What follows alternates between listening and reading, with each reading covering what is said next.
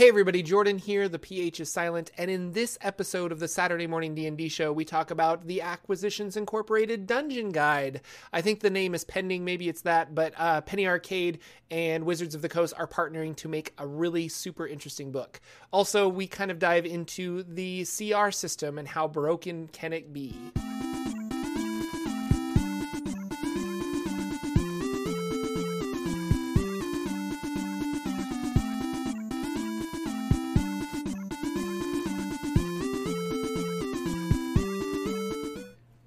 Hello, ladies and gentlemen. Welcome to the Saturday Morning D&D Show. My name is Jordan, with a silent PH in the middle, and I'm joined always by my wonderful co-host, Sir Lucian, over at Sir Lucian Gaming. Say hello, sir.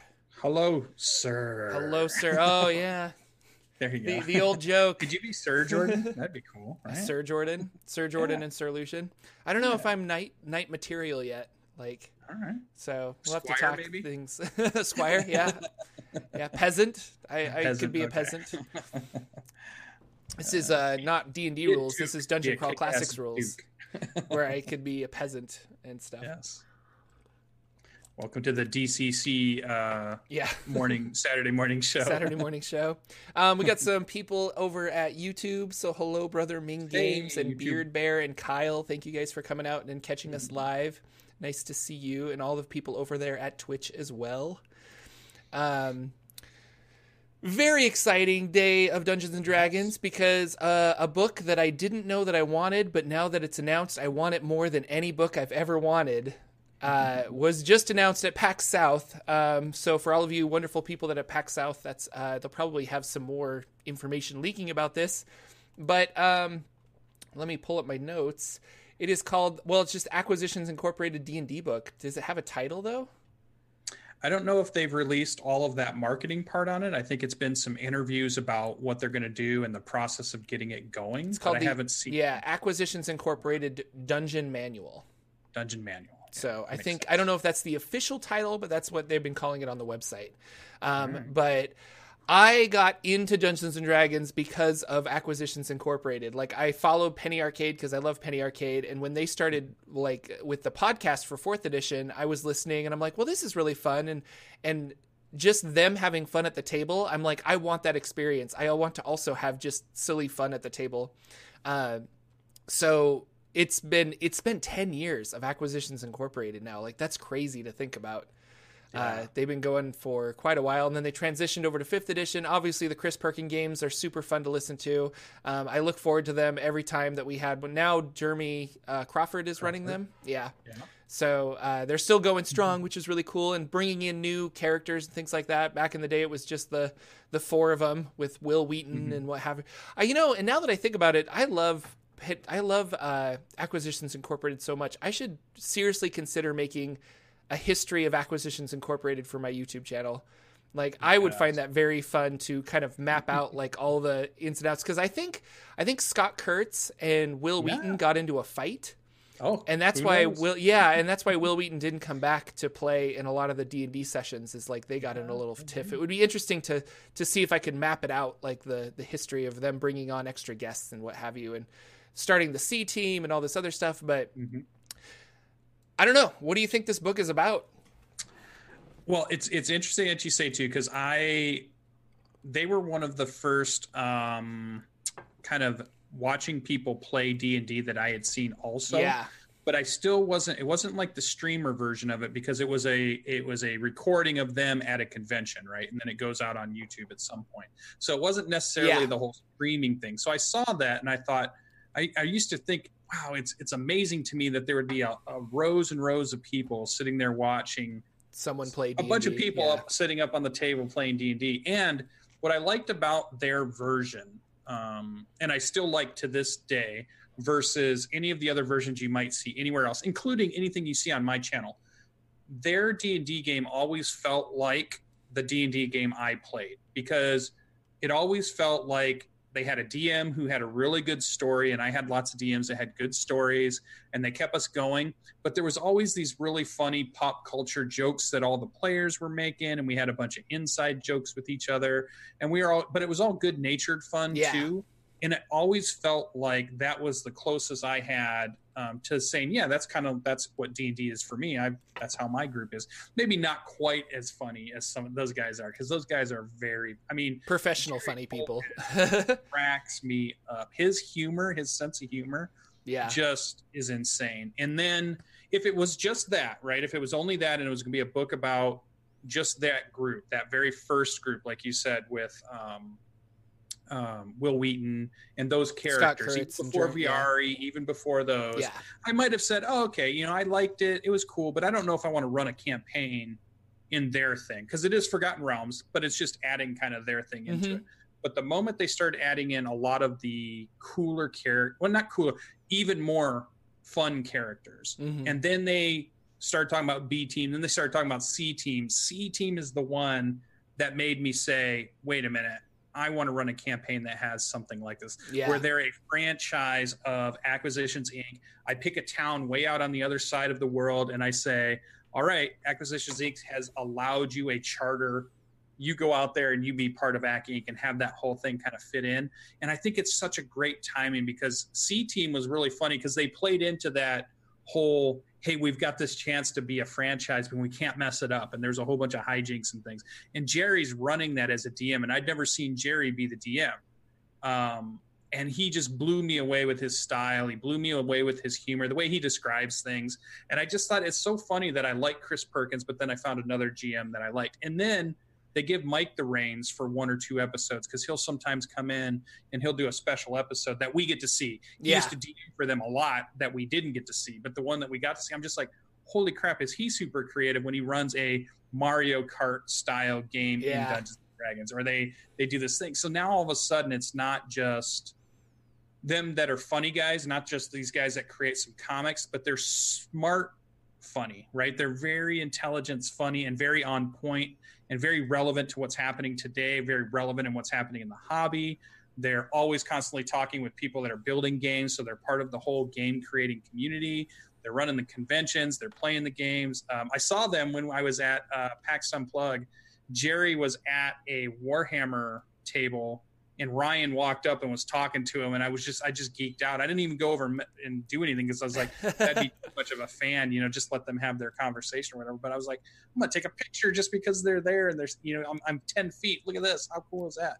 So it's funny how they are. And I heard this book, and I'm like, that's such a great idea for a campaign book, because it drives your players. It gives your players a chance to have a storyline for those players that must have something fed to them. Because how we talked about this in a couple shows ago, where our players were like, well, I think Jordan wants us to do this, so we're going to do this. I think that's where the storyline's going. They're trying to find you're just like, no, you guys can do whatever you want. You want to go in the desert, you go to the desert. You want to go to the pyramid, you go I'm here. You guys just tell me what you want to do. And they're like, we think Jordan wants us to go to the pyramid.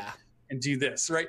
So with AC Inc., you get that. You get this, okay, you're part of a franchise, and if you ever start to waffle, or you ever start the group doesn't really know what to do, well, now you can send a message in from the main office that says, hey, I need you to do this. And then if they want to go and do something, you can say, okay, let's go and explore that and do all this cool stuff. But the moment they get stuck again, or the moment they're not sure what they need to do or want to do, boom, we've got the HQ sending something in to say, hey, you guys need to go check this thing out, because we think there's a dragon there up in this cave, and you need to go save this village from the dragon that's terrorizing, right? And then boom, I can play Dragon on the Mountain or whatever. But I think it's super cool of a concept, and it's almost like if it was a mercenary company, or we do it in our games, we sometimes try to figure out, why do players get sent out to do these dangerous things?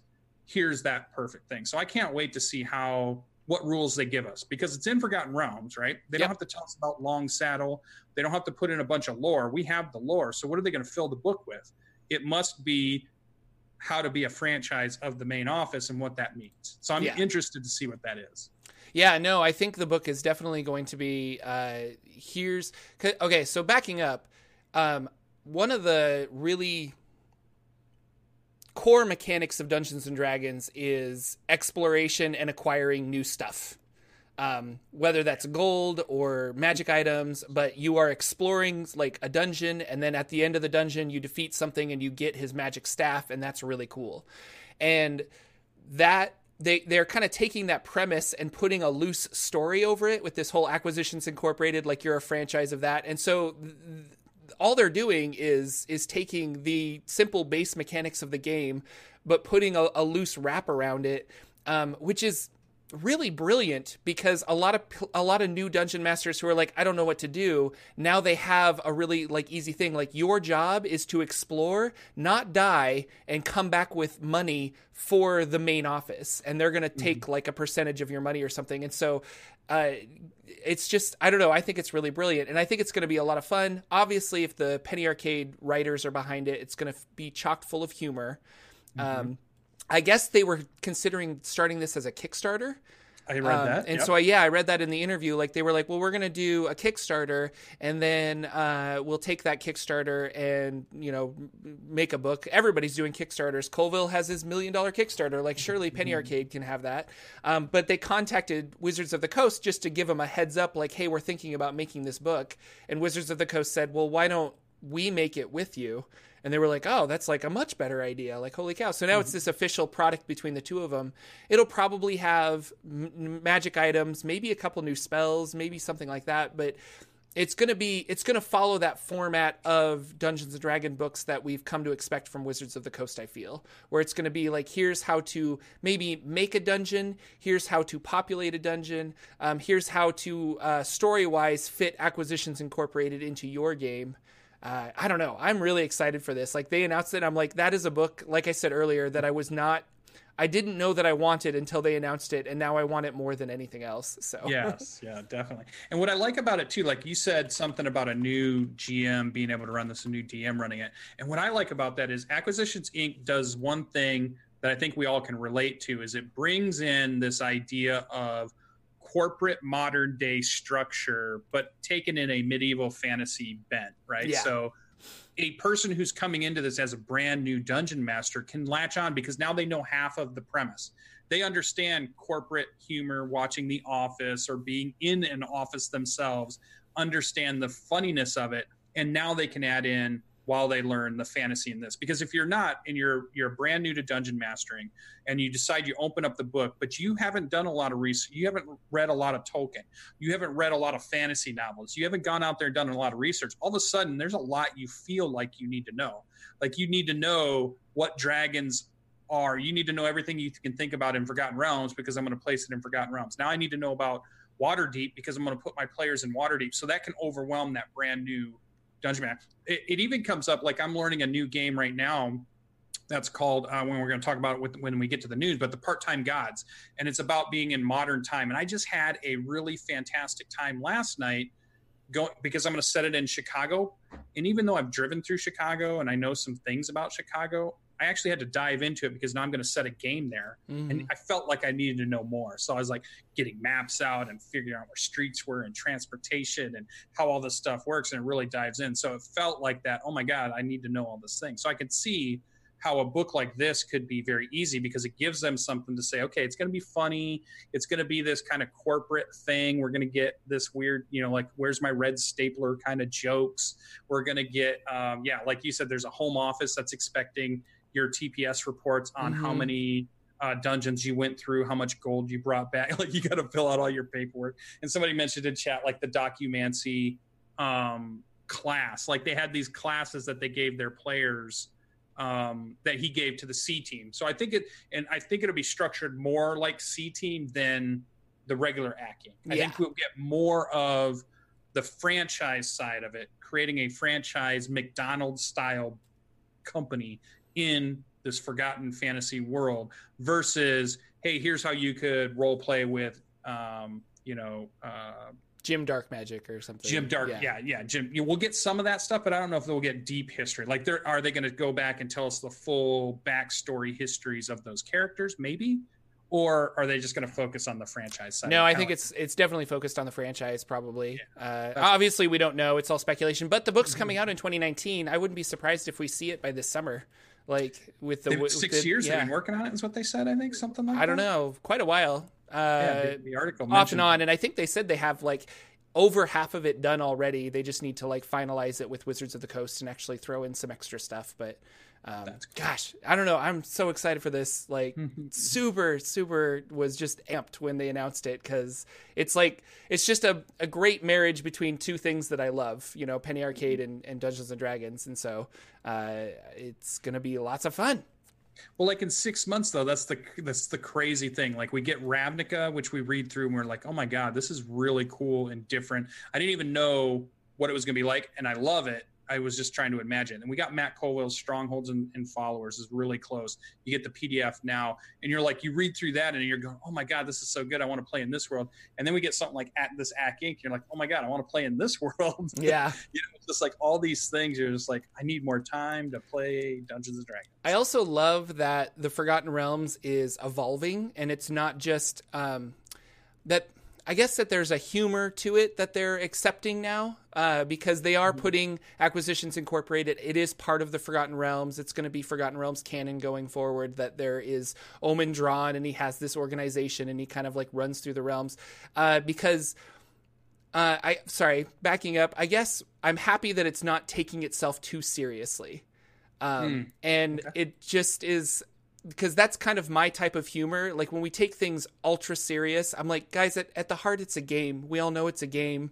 Like we're playing a game, but there are the people, no, where Elminster comes and we are the Forgotten Realms, and and there's a dare I say Tolkien pretentiousness where, people really latch on to Lord of the Rings and they want to take it super serious and they want to do all this other stuff when I'm like, but it could be, we could not take it as serious, we could just have fun because we're playing a game.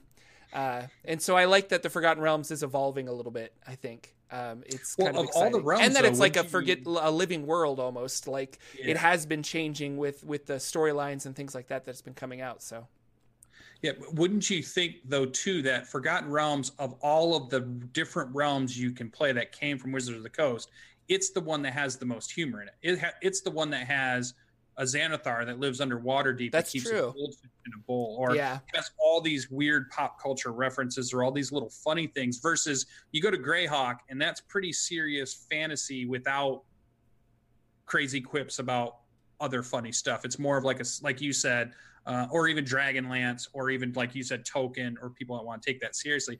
There are darker, grittier genres. Dark Sun, like darker, grittier. Whereas Forgotten Realms feels high fantasy, feels more humor in it than we've seen anywhere else, especially in the books these days. There's all kinds of funny stuff. Like I was just reading spell ingredients and stuff. Somebody's always posting on Twitter about how funny it is that you can, if you look at some of the old spell ingredients that even came from D&D, the first edition, they were funny things. They were, they were just like I think the knock spell needs a sesame seed. So it's like, open sesame, open sesame. So they have a lot of these little things in there that I just thought was pretty funny that sometimes we don't recognize. See invisibility needs like flour or dust, and the idea is that you're throwing it in the air so you can see the guy walking through it. So so super funny stuff like that. So it's exciting. It's still exciting. I'm a person who has created, and you have too, our own homebrew world loosely attached to Forgotten Realms at this point. Mine's loosely attached to Forgotten Realms. I think yours is too, right? No, I would say more than loosely attached. Like I borrow a lot of maps and locations when I run, but I don't incorporate the history of the Forgotten Realms other than just like a baseline mythology. So. Yeah, because like your current storyline is your upside down pyramid and your bad guy. That isn't based in anything that you've got. Yeah, that's something I just created. Yeah, and I went all the way across the ocean to the whole other continent that doesn't get talked about very often, and that's where mine is. So we're still kind of loosely based there, and still, I'm excited about these other books. Like even though we're creating our own and we get full run of whatever we want to do, it's still exciting to think about a Ravnica book or an Ack Inc. book, or a Matt Colville's world book, these Xandria. I even have Teldore up on the shelf there. So even Matt Mercer's world is even interesting to me. So it's still cool to see these things and taking Dungeons and Dragons in all kinds of different directions. So it was a cool piece of news that just kind of came out of nowhere. Yeah, well, I mean, not out of nowhere. I guess PAX South, they were going to announce something because it's PAX South. But no, I'm really excited, and I hope that more information comes out. Like by next week, we can have maybe some more information, or maybe by next month we'll have some more information. But really, really excited for that book. But any other news that was going on? I didn't see a lot going on other than that book, but... Yeah, I didn't see, like, I watched the news stuff and it was all just about products that have already been out. They still haven't given us, I really thought we might hear more about the Nautical campaign, but we didn't get anything extra.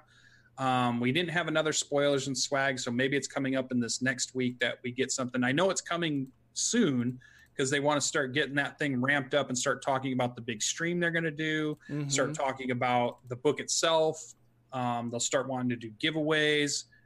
They'll start wanting to incorporate with the other games. So like Neverwinter Nights Online usually tries to do something that incorporates with the next big campaign that comes out. Idle Champions of the Forgotten Realms, a Steam game, usually tries to do something that corresponds with it. So I'm sure there's all this new content kind of ready to kick off the moment they announce what it actually is. So we're kind of waiting to see. Yeah.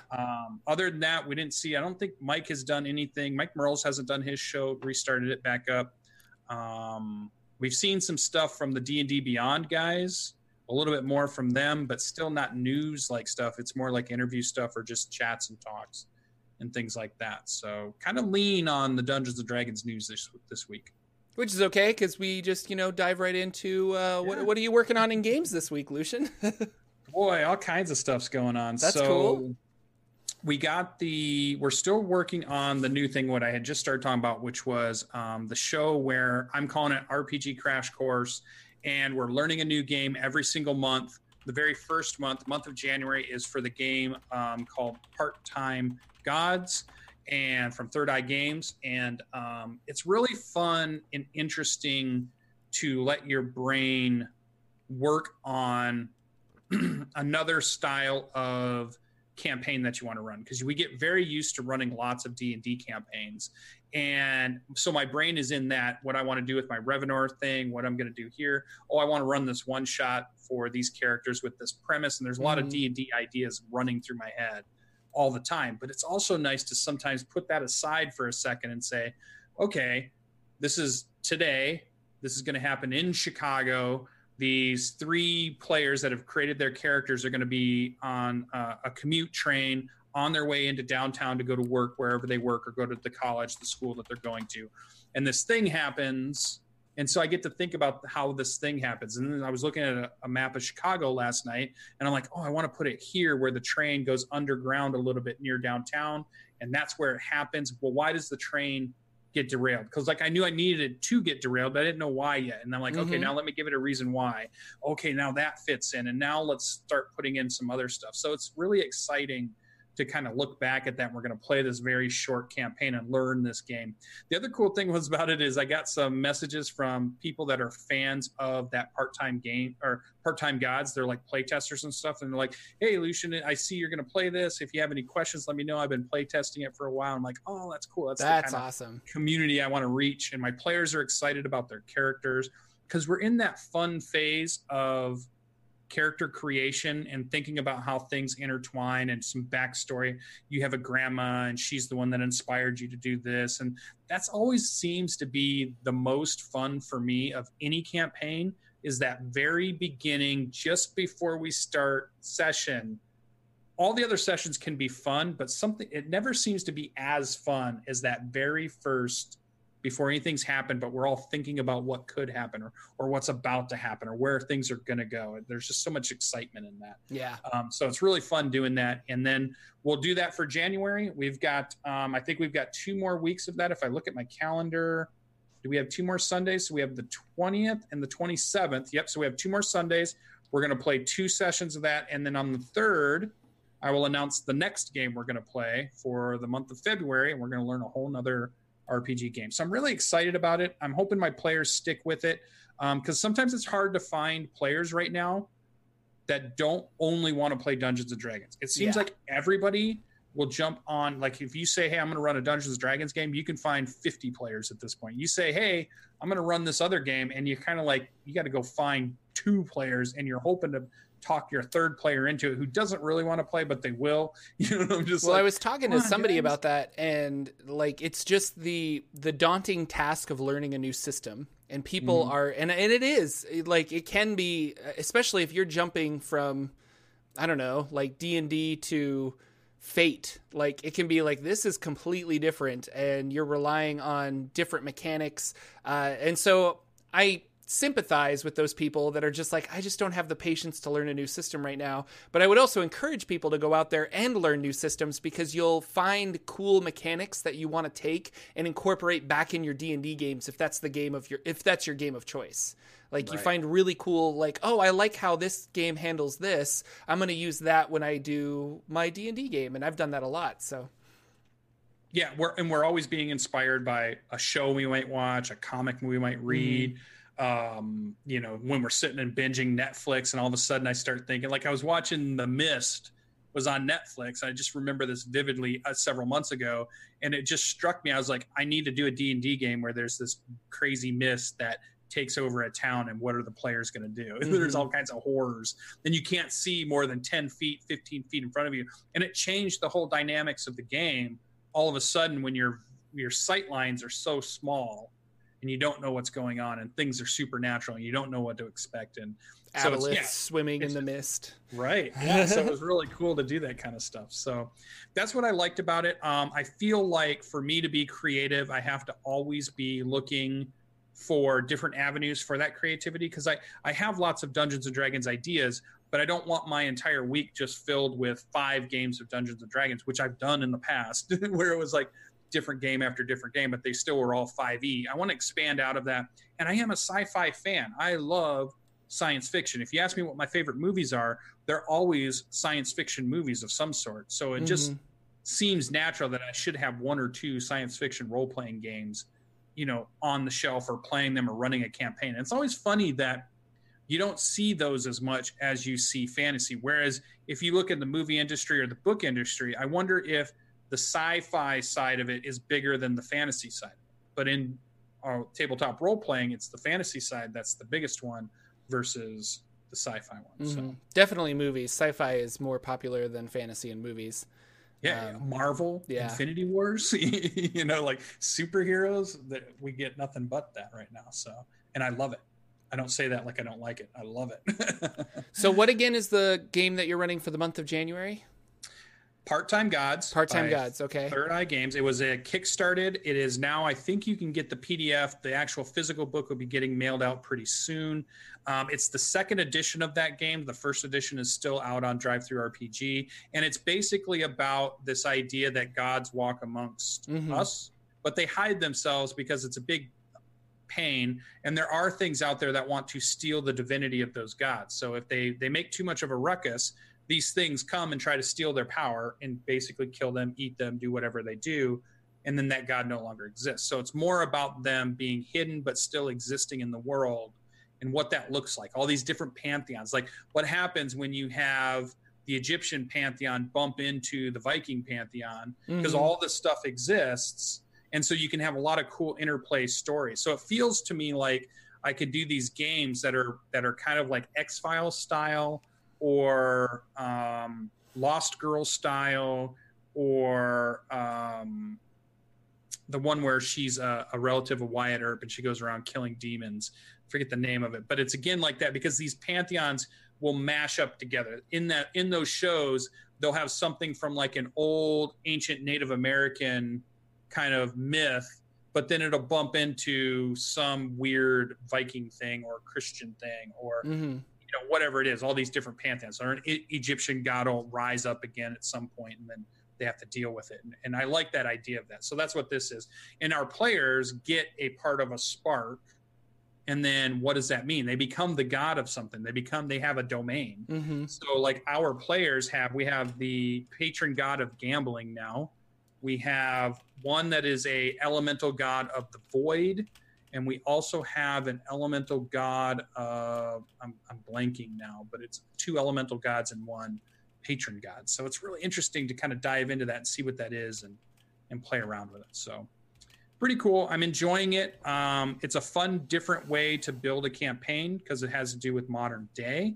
And I can use real world things. Like the cool thing was I was looking at that map in Chicago, and I'm like, okay, one of the players, his work is at the Field Museum.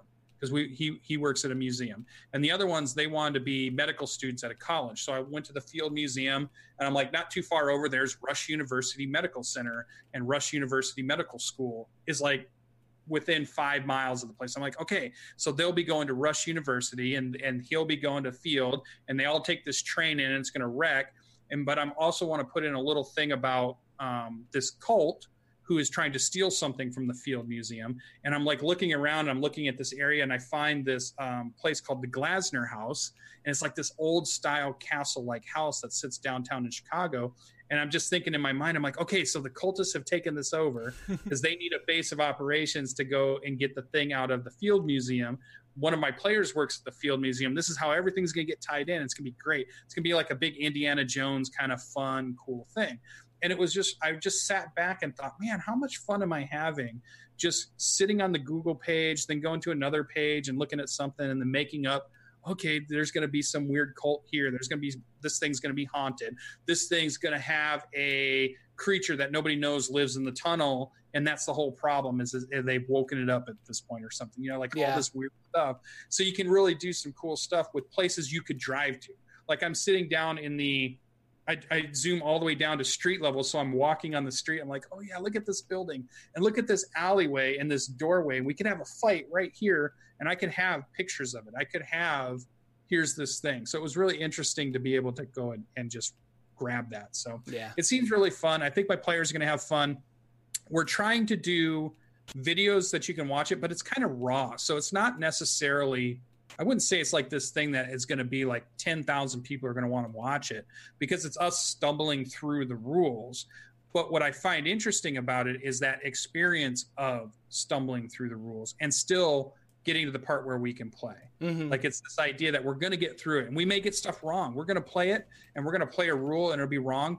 But the idea is to show that that's okay. Just start playing. It doesn't matter if you don't know that rule. Just make something. We'll make a roll up. You guys roll a D10. If you get 6, 7, or 8, this happens. And we'll go back and say, oh, there's actually a rule for that. Mm-hmm. Okay, well, we'll start using the rule like we used to do. So I'm hoping it encourages people to say it's okay to play a little bit wrong, get it right the more you play, expose people to other games that are out there, give us that feeling of starting something new and different, bring some spotlight to these other great creators that are there. There's just so many cool things about it that I'm glad that I'm getting it going and trying to make 2019 a really big year for it of 12 different RPGs and lots of different things and lots of different ways to play. It reminds me of my friends. They were playing this before I was friends with them, but I guess back in the day they played a White Wolf game where they statted themselves. So they're like, what's your strength? What's your intelligence? What's your this? And they made themselves as characters. And then the game took place in their hometown. And so when they finished the game, there was like zombies and all this other crazy stuff. But when they finished the game, they would like walk by, Joe's Pizza Shop, and they're like, oh, this is where we took care of those like head crabs that were coming out of like people's heads. Isn't that so cool? And like they had all these memories of the town that they were in, and it just made me think of like your players walking through the streets of Chicago, and they're like, oh, that's where the evil cultists were at. Like, isn't that cool? And that's a fun, unique experience that an RPG set in a real world can do for you. Bring. So that's been super fun. And if that wasn't enough, I'm still running my Dungeons & Dragons 5th edition homebrew West Marches style game. We had a really good game on Wednesday. They group in on the map that I have that I've created, this big hex map that they all have access to, is really funny because it looks like it's a really big hex map. But if they were to zoom out my version of it, it's like this small thing like this. And then it's like the actual map is like humongous. So they only know about this much. Now, when I made the map, I went through and I randomly placed, like with the West Marches, there's a couple ways you can do it. So you can go out and random things can happen to you. And a lot of times West Marches are these big random tables that you'll create. And then when they go out, so you don't have to prep anything. Like they go one hex over, you roll what's supposed to be there, and now that's what's there, right? So you kind of make it as you go. And I wanted some of that, which we do, but I also wanted some key places, just like you're doing with Hot Springs Island. There are key places that are set, even though there's a lot of randomness happening anywhere else among that. So I set out like a module that was an AD&D module that I converted. And then I set something that I knew I wanted to be just a storyline thing. And so I set up these shrines that were shrines that I'm hoping they uncover at some point. And here's some more storyline about what's happened to this land and why it is the way it is. But then it's interspersed with stuff that's not storyline based. It's just, hey, here's a dungeon, go find treasure. It's cool. And so I mixed and matched the numbers of stuff I used for that. So they in the last 2 sessions, for the last 2 weeks, they randomly have picked 2 storyline things that start talking about what's going on in this land. And as somebody who's a homebrew creator, it's the trap we sometimes fall into as dungeon masters, where we create this big elaborate storyline and we want them to find it. And like, we're like, no guys, you have to find this super bad guy that I've created, even if they want to go off and do something. So sometimes we get in trouble because we're like, no, I want to do the lore dump, right? Because we always hear about, don't just do the lore dump, right? Don't just do this big thing. But you, in your mind, you've created all this. Why do the gods do this? And who's fighting who? And what was the cataclysm that caused all this? And you want your players to find it. So they stumbled on it on their own without me forcing it to happen, 2 lore things. And they're really starting to speculate now in the Discord about what's going on. And it's fun because I have Discord now where I can watch them talk and discuss in character what they think is going on and what it is they think they just found and how that ties into what's happened in this land. So it's really cool to see how this organically happens for them to try to figure out what's going on without me forcing it on them. Because I want them to know this stuff. I want them to know this cool, crazy story I've created of why and what has happened to the peoples that have lived here before. Why is it they're in a forgotten realm, right? Because that's what Forgotten Realms was supposed to be, right? It was these layer upon layer upon layer of lost and forgotten cities. And that is the whole main thing. And yes, we have a lot of information about what's here now, but we only have little snippets about all the other kingdoms that have risen and fallen, Netheril and the kingdoms of the giants, which have slowly been pushed back to the north, but they used to span for a long, so where are all those old towns and where are those old cities that you might stumble upon? So that's what Forgotten Realms was. And that's what I feel like I'm bringing into my Revenor game, is this idea of, hey, you found a new land. It's this completely forgotten realm that you have nothing and you don't know anything about it. And you're exploring it and finding out what it is. The other thing that was really funny about that episode that I wanted to bring up is I wanted some like fire elemental kind of creature to fight them because they're underneath a mountain that is basically a sort of dormant volcano. And it made sense to me that as they got towards the center of this and it was getting hotter and hotter and hotter, that the encounter that they might have in this long forgotten place would be something cool like a fire elemental. So I was looking through the book and I was like, well, I don't know, fire elementals, they come in at like CR5 right away. So they're like pretty significant already. And I'm like, it's not quite what I wanted. So I found fire snakes and I thought, okay, fire snakes, this is cool. They're CR1 creature. They do have a multi-attack, but the damage isn't too bad. It's like a 1d6, or I think it was like a 1d4 plus a 1d6 fire damage. So it wasn't going to spike too bad. It does have a grapple. But what I liked about them was if somebody attacked them as a melee character, they took damage, right? And what was cool is that this group is a big, heavy melee group, and they walked through my last encounter. So this one was much more fun to see them go up and hit something and go, ooh, I just took 7 points of damage. What's going on? And all of a sudden. And then at the very end, what I loved about the thing is the comment that came out of them is they said, I'm trying to think exactly how they said it, but it was like, I have a talent for picking a low CR creature that is actually the toughest, lowest CR creature that can be. So like the efficiency for them from their point of view is they have to work twice as hard as any other group to get the 200 XP because I didn't give them goblins. I gave them fire snakes that have multi-attack, 16 AC, can fire damage, have resistance against non-magical weapons. And they're like, you're always doing that. And I was just thinking, I don't do it on purpose. I just thought that was just a cool, interesting thing. This fits where I want to do this thing. So it's funny that they think that I do that. So I thought that was funny as far as a CR discussion. And it was interesting for me. The question there was, again, I'm not trying to make the encounters specific to the group. I'm trying to make what they could run into be specific to the story, but you're still kind of trying to bounce around the CR rating. And how much have you been using lately? Now that we're more experienced, we're both a year on, running lots of campaigns, running lots of sessions. Are you still leaning heavily like you were early on in CR, or now are you to the point where you feel like, I know what stuff's going on, I don't really need CR, I'm placing 4 of these things because I know I want 4 things there? I definitely look at action economy more than I look at CR now. So I'll still use Kobold Fight Club and create balanced encounters. This is for my homebrew game, because my other game, Hot Springs Island, is all random monsters, and I just say, nope, I'll just give you these random monsters and we'll see what happens, which I have an interesting story about that after or in a little bit. So I mostly look at action economy because I've seen so many times now that I'll pick a really tough monster that only has like 1 or 2 hits, and they're just like ants on sugar and they just destroy him. And so what do you do in a situation like that, you know? Yeah. And that's what I've been finding is that, like you said, because we've been having this talk about action economy, if you don't have the number of actions matching the party, it feels like they walk right through it. If it's 5-on-1, it's just 5-on-1. There's nothing you can do.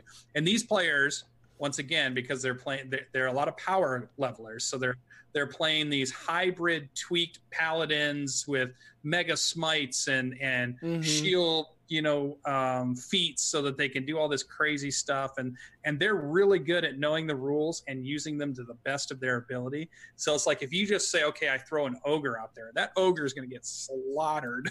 There's no chance for that ogre to do anything to this group. So you got to come up with ways to be more interesting. Really, I end up just sprinkling like, oh, here's the monster I want them to fight, and I'm going to sprinkle like 5 goblins. Just so that there's some extra attacks and extra objects to hit. But even then, a good fireball will take out all of the goblins. So, more my group, they go not shatter happy, but they go thunderwave happy. Yeah, like I'm running the game, and like all of a sudden, there's 4 characters there because of the classes they all chose thunderwave. So we're in this fight, and it's like I do my thunderwave, and then I do my thunderwave, and then I do my, and I'm just like thunderwave after thunderwave. Yeah. Oh my God, this is crazy. So players are so funny sometimes. For us to try to give you challenging encounters that make sense, that don't seem like we're necessarily like, because we had the question last week about over metagaming something, because it'd be like, okay, I know they have 2 paladins, so this encounter should have something that's good at countering paladins. I didn't try to set it up that way, but I did want something that was going to be challenging for them. So it is fun. And if you're out there, dungeon masters, game masters, and you're having some trouble, or you're still not sure, well, look at us. We're playing lots of campaigns, lots of different groups, and we're still mostly sure about what we're doing, but there's still some uncertainty in there. Is this too tough? Or is this going to wipe them out? Oh, nope. They walked through that. I thought that was going to be hard. Nope. They just, so even all this experience that we say that we're having, we're here helping you understand, we're still struggling with it a little bit. It's tough to make a perfect encounter that's exactly the right amount of hard, but also exactly the right amount that they can actually get through without being worried the whole time. So no, it's a delicate balance. So that was what we had done. There should be another game this week. There'll definitely be another game Sunday for Part-Time Gods. There'll be another Revenor game this week. I'm still kicking around the idea of multiple DMs in the same world, because one of the ideas that I wanted to explore now was the idea we have this living campaign. We have this world. I have it set up to where it's all in the Google Drive. Could I bring another DM who could run more groups, because I don't have all the time slots that we need to make everybody be able to play, because we have on that Discord probably like 30 people that have signed up to play in games, but I'm only running 1 game a week, so that's 5 people of the 30 get to play. So if I had another DM, could we get another game going? But then I've been looking at the logistics of that. Like, okay, Jordan, me and you are going to run a live campaign. How are we going to keep coordinated? How are we going to keep all this? How am I going to give you all the information for the world? Or how are you going to give me all your information for your world? So now I can run the fans through your homebrew world that you're doing. It's like, it's a lot. So it's a big job that I'm not sure I keep waffling. I don't know if I want to do yet. So it's maybe. But other than that, what did Jordan do in Dungeons and Dragons or role playing this week? Well, my home game that I DM, we decided to take a break because we're all obsessed with Betrayal at House on the Hill, the board game, and they made a legacy version called Betrayal Legacy. So the next 13 sessions of D&D are going to be these 13 chapters of Betrayal Legacy that we're going to play. So D&D is kind of on hiatus, and we played the prologue in chapter 1 last Sunday, and I had so much fun. I forget how much fun regular board games can be, and especially like Betrayal at House on the Hill. I love that game so much. So we had a blast. It's really exciting. This week we're not playing, so I think I'm going to go and play my Warforged fighter at my other game that I'm in, so I'll get some D&D in. But I did get some Hot Springs Island in, and my players in Hot Springs Island are still exploring these elf ruins, and they ended up getting trapped in a Groundhog Day kind of scenario where they went into an area, they were kind of traveled back in time, and then they were witness to an hour or 2 hours, I think it was an hour, where this hour repeats itself every single loop. And every time it repeats itself, my players would lose 1 charisma. And I told them that if they got to 0 charisma, they die. And the sorcerer, the sorcerer was really upset because charisma was his spellcasting modifier. So he's just like, we have to get out of here like right now. Long story short, they decided to, well, I guess it's not long story short, but like they decided to start interacting with these elves from the past because they have traveled back in time. But it's kind of like this weird like mimicry of time. So they can make changes, but they're not lasting permanent changes, and the loop resets itself. So their idea is like, well, how do we stop this from occurring so that we can like break out of this loop before we die? Reading the book, the Hot Springs Island said that they couldn't interact with anybody, that these were like shadows of the past and they were just observers, and they had to figure out a way of either getting out of his or preventing this like ritual from happening in order to stop this time loop. But I was thinking to myself, I'm like, that's not really interesting. And immediately they walked up and they're like, well, I want to talk to these elves. And so they walked up and they started talking to elves. And I'm like, you know what? I'm changing the adventure. They're going to be able to interact with these elves. So they started interacting with them. This culminates in them trying to prevent a ritual from happening. But I had bodyguards and I'm like, all right, Jordan's just going to throw CR out the window. I'm like, I'm not even going to look. I'm just going to, okay, my players are level 6. I've got 4 players level 6. Let's just say, I don't know, 2 CR10 creatures. That's got to be tough, right? And I ended up looking it up after I did this fight. I looked it up, and 1 CR10 creature for 4 level 6 characters, or maybe they were level 5. I think some of them are level 5. That's a deadly encounter. Mm-hmm. And I had 2 CR10 monsters. They like just cleaned up like nobody's business. They walked in, they hold person 1, they walked up, and these were Eladrin elves was the monster, and they hold person 1 elf. They walked up and just ants on sugar destroyed the 1 elf, and then they turned and killed the other one. And I was like, this is amazing. Like, this is crap. I can't believe that the CR system like is this. Yeah, like they were. Like, it really blew me away that they were able to bypass this. I'm like, that was not an encounter you were supposed to win. And I had this whole scenario set up that they would die, come back at full health for the next loop. But the fact that they won, I had them come back at hurt health for the next loop. So they had to like heal each other up before going through, knowing that there would be fights in the future, or figure out how to bypass those fights. They were really clever with disguise self and invisibility, and they were like bypassing it. So then they got to the guy that was causing the ritual, and I was like, all right, well, I'm going to make this CR18. And so I pulled like a really tough monster, and that one they were just like, oh my gosh, this guy's tough. And so they ran away, and I'm like, good, that's what I wanted from you guys. That's what it took. But then when we had our big final showdown and they were trying to disrupt the ritual and bodyguards were like running on stage, I'm like, okay, I'll use 3 CR10 monsters. And that was the limit where I'm just like, okay, 3 of these guys is a little too tough for you. So I ended up having not their attacks, but their HP, just so they didn't last as long. But they were still like, they had like 120 HP. So I just, bumped it down to 60. and and then I gave them like half the experience as well, I think, for that monster, because I'm like, you defeated him at half the hit points, you get half the experience. My players have had 2 sessions, and now one of them bumped up to level 7, and the other one's like 100 experience away from level 7, all because they fought these crazy CR10 creatures. Yeah, and that's the good XP. Then. Yeah, and that's like the really good XP. But it blew me away. Like, I'm like, I knew the CR system was like fuzzy, but I didn't realize that it was that, like, they were can be broken. Yeah. And these guys had an AC of 19.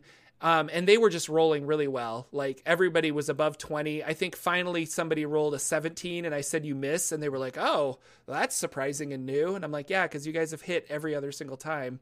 And this guy's paralyzed, and so you have advantage on attacks against him. It was crazy, but it was really fun. And they had a really great time with it. This idea of like, you know, the clock is ticking. You got to figure out how to get out of here before you get to 0 charisma and you die, basically. And you're becoming weaker every single time, especially with the spellcasters, you know. Yeah, I like that. So it was fun. It was really cool. And I liked that I changed it. I liked how I changed it to make it more fun. And it made me think of like, what do you do? Like, do you do this with adventures? Like, when you're still kind of running Storm King's Thunder, correct? Well, we're on break, but yeah, we definitely ran like 57 episodes of that. So were there ever times where you're like, you read the adventure and you're like, I could run it that way, but like on the fly or in the last minute, you're just like, no, we're gonna, you know, this giant is gonna be friendly to you instead of like an antagonist, and this is a fight, you know, like, do you ever change it like that? Yeah. Because I always look at the way they wrote it, but then if it doesn't make sense to me, I start to tweak it until it makes sense to me. Like if they say, the players are going to have to fight this person, and I'm looking at them thinking, well, why would my players fight them? All right, there's not a reason. I'm going to make a reason for them. There's got to be, in my own mind, just to help me keep going. It's got to make sense to me why things are happening the way they're happening. And there's got to be players' interaction that changes a DM's mindset too. And in this instance, the players running up and like talking to the elves, I really liked the idea of them being able to interact with the elves. So I decided to change the whole adventure, which I think ultimately was more interesting and for the better for this group. Maybe another group the other way more interesting, and they want to figure out how to do this from behind the scenes. Like, how do I interact with these people when I can't interact with them? But yeah, I don't know. It was really fun. I'm still having a lot of fun with Hot Springs Island. My players are kind of not chomping at the bit to finish the adventure, but they're asking me like, how do we finish this adventure? Like, are we close to the end? And to be honest, they're not, because I even talked to the developers on Reddit, or the writers of the adventure on Reddit. And I was like, how do you typically end Hot Springs Island? And their response was, well, you don't ever really end, because if they defeat this guy, he has an evil boss. And if they defeat this guy, he's got an evil boss. And you're also forgetting about this ancient god, and you're forgetting about this. And there's so many puzzle pieces that you could potentially just run Hot Springs Island until they're level 20. Like, and they have to go take on a dead god that's living inside of a volcano. Like, there's just all this crazy stuff that's going on in Hot Springs Island. At the same time, I think my players, and I think most players in an adventure like this, find logical conclusions. Like they know that they want to leave the island for these reasons, and they need money to leave the island. So if we go and raid this giant monster's treasure hoard, that's probably going to be enough to get me off the island and to free me, etc. Or maybe they take that position of power and then they become the evil overlord of Hot Springs Island and they're ruling it. So there's lots of natural conclusions, and I'm personally waiting for my players to stumble upon that. And maybe that'll happen in 2 levels, or maybe that'll happen in 5 levels. Like, I'm not really sure, but they're having a blast, and I'm loving Hot Springs Island. Yeah. I also bought a new book. I didn't tell you this. Oh, here we go. It's called The Nameless Grimoire. It's 666 spells to use for your Dungeons and Dragons game. And it's got all of these different weird spells. Like, there's time loops, and there's some that are similar to what's in the player's handbook already, like teleports and things like that. But I'm really excited to use this book and drop like weird spell scrolls. You know, like, oh, I've never heard of this spell that turns people into chickens for 1d8 rounds. Like, that's weird. It's not necessarily polymorph. It's this other weird functioning spell of chicken magic. It's going to be really fun, but I picked that up thanks to the people that have been buying my adventure Dragon on the Mount. I had a surplus credit in my Drive-Thru RPG account, and I was able to buy this this book. So, and I print on demand, so I'll get a nice fancy copy of it here. That's cool. There was a question in chat that was saying, for that group, the Hot Springs Island group, how many magic items do each one of them have currently? Each of them has one magic item. The Barbarian has a +1 axe, great axe. The Ranger has a +1 sword. Useful magic items. They have some non-useful magic items that they got, like I can't remember. One of them has like a bucket of elemental energy, and they can reach inside the bucket and chuck elemental energy out. But when they do that, they take damage to throw damage. So they've never used it.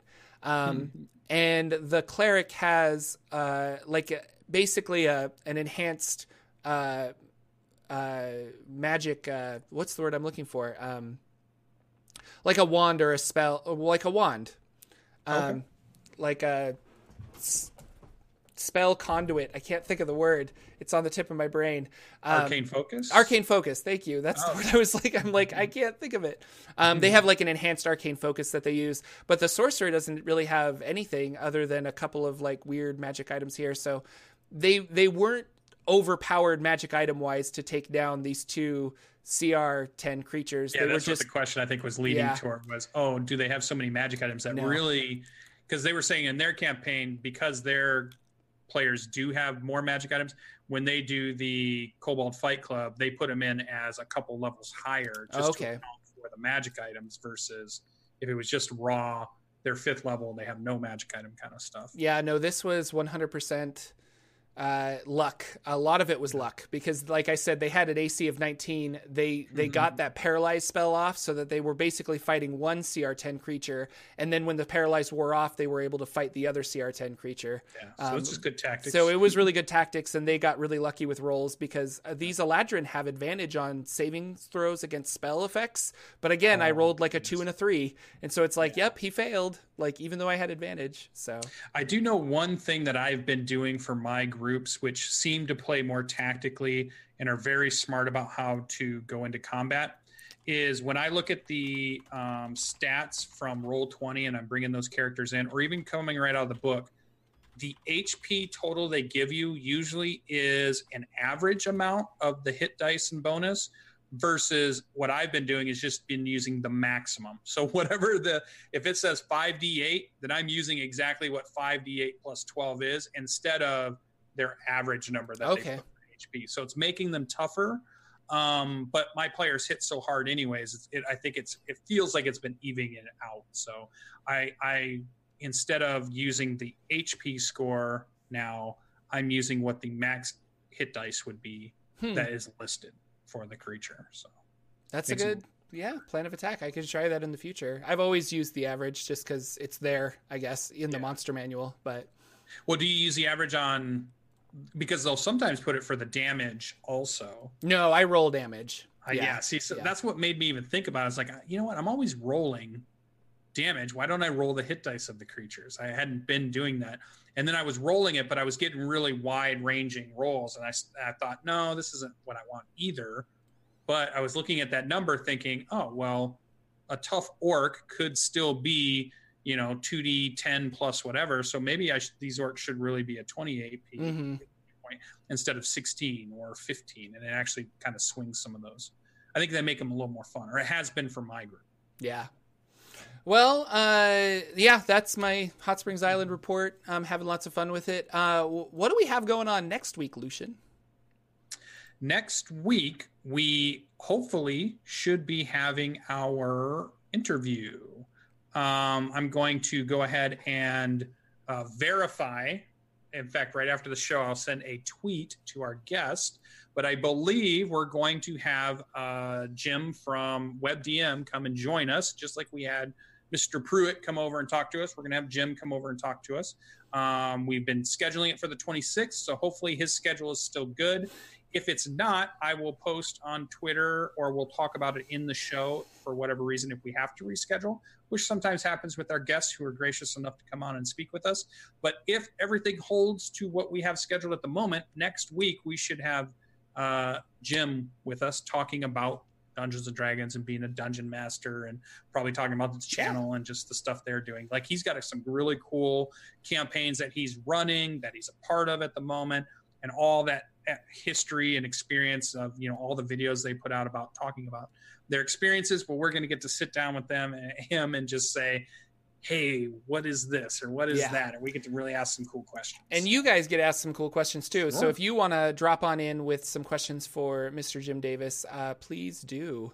And we'll take questions from chat and put them into the show, and it's going to be fun. But we're really excited to have him on. So hopefully, pending everything works out, it looks like it will work out. But, you know, you never know what will happen. So we'll follow us on Twitter for updates. And with that, that is the end of our show. Thank you guys so much for coming out and watching us for a live stream of the Saturday Morning D&D show. Anything else before we leave, Mr. Lucian? Nope, but also in February, I've already got something cooking for February guests. So keep in mind, we're trying to do one guest a month. So keep an eye out. Keep looking at us on Twitter. Keep talking to us in the... Oh, everything's been really good in people talking in comments of the videos, whether it's in the YouTube videos, the VODs. Keep that up, because we really enjoy interacting with all of you. Oh, I did get a game sent to me that I was going to mention.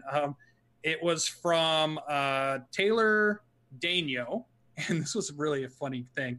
He sent me an RPG that he's created that is a game to help you learn about Canada and how they do treaty negotiation. But it's an RPG.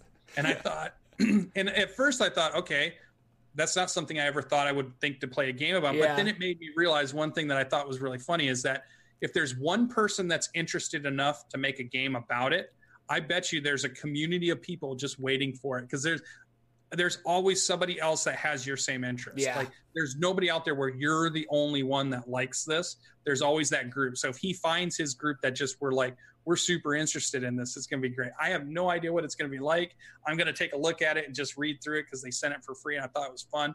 So, hey, any of you other TTRPG creators out there, we would love to take a look at your game. You know, I love this opportunity, and that's really cool. So I just wanted to kind of put that out there. But other than that, that's all I have for our Saturday morning show today. All right. Well, thank you again, everybody, for watching. Just really love having you. Please feel free to share these videos with your friends. Subscribe to the podcast and all that jazz. Leave us a review. And we will see you next week with hopefully a very special guest on a very special Saturday morning D&D show. Goodbye, everybody. Bye. Take care.